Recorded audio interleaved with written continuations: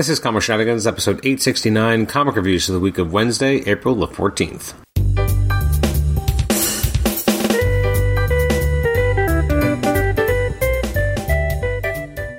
Welcome to the Comic Shenanigans podcast. I'm your host, Adam Chapman. This is episode 869. It's our comic reviews episode for releases from the week of Wednesday, April the 14th. I feel like every episode I always say, oh man, I'm going to get this out so that these books aren't quite as old when I get to them, but unfortunately that just has not really gone my way. So let's take a look. So some of the books that came out on the 14th, there's some really exciting releases. There's Batman the Detective. We have, Batman Urban Legends. This is issue number 2. You get a new issue of Challenge of the Super Sons. You got Children of the Atom number 2, Darkhawk, Heart of the Hawk, which is the 30-year anniversary special, which includes a story by Danny Fingeroth and Mike Manley. Actually, I should really, if I'm going to call them out, I should at least say that there are some other creators involved.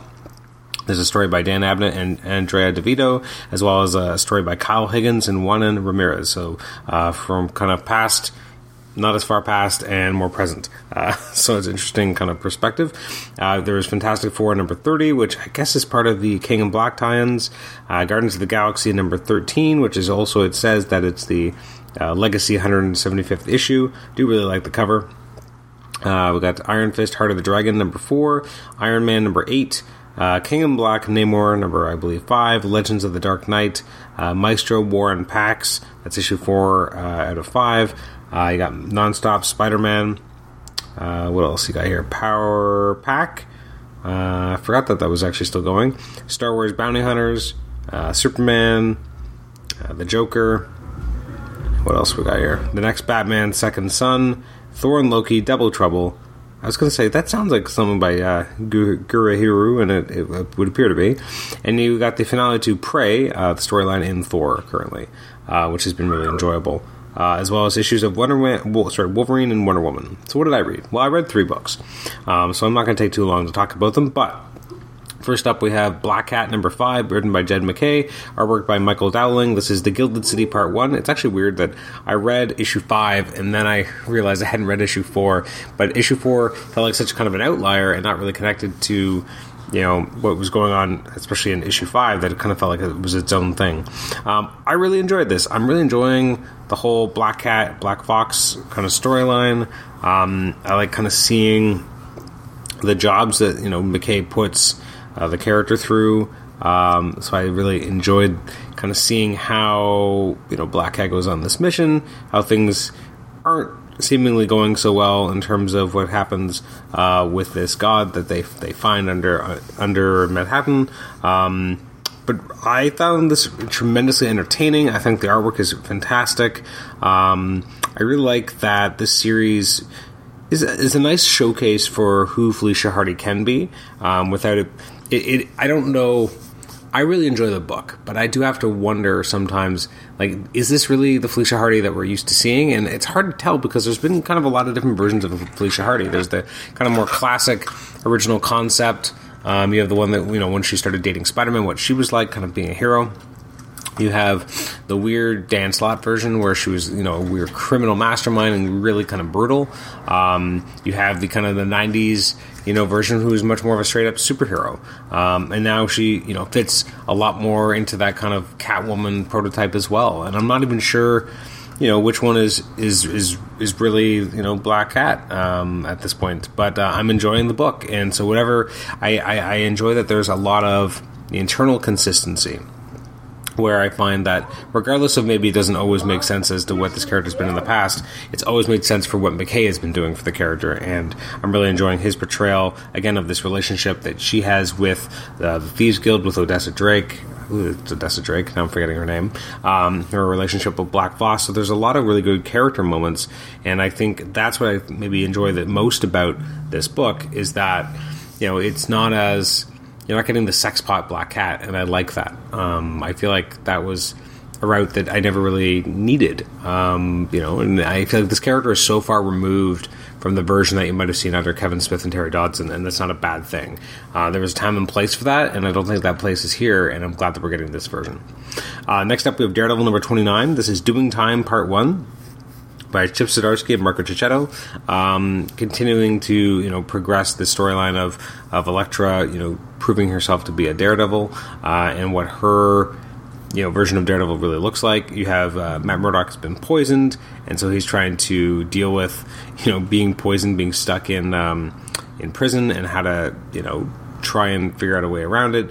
You have Bullseye, which I feel like I never know what Bullseye's real kind of continuity looks like anymore, because he's been damaged and broken so many times. But part of me doesn't care. I mean, it's always nice to kind of have him come home to the Daredevil book, because it's kind of where he belongs. He goes a lot of other places, does a lot of other things, fights other heroes, but ultimately it always feels like this is where he belongs. And it's nice to kind of see him coming back, again, where I think the character's probably most comfortable and feels the most natural. Checchetto does, beautiful artwork. I love, the rendition of Matt in prison, all the kind of the quieter moments of him trying to meditate and, try and move the poison and trying to block things out while also having to then go into a giant battle. Very engaging and interesting stuff. For seeing more of the storyline with Mike Murdock, which is interesting as well. I'm excited to kind of see more here as well, and I just, there's so many plot lines, and yet it never feels too busy, never feels too, like there's too much going on, which is, not easy to do, and I'm really enjoying it.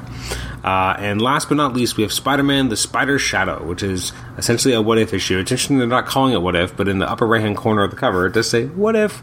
And part of me doesn't like what-ifs when they have, what was always so magical about the old what ifs for the most part is that they were done in ones. You had one sometimes oversized issue. In the first volumes, I think it was generally bigger than a regular issue, but you had so much content, and they would explore a pivotal moment and kind of say, well, what if something went differently?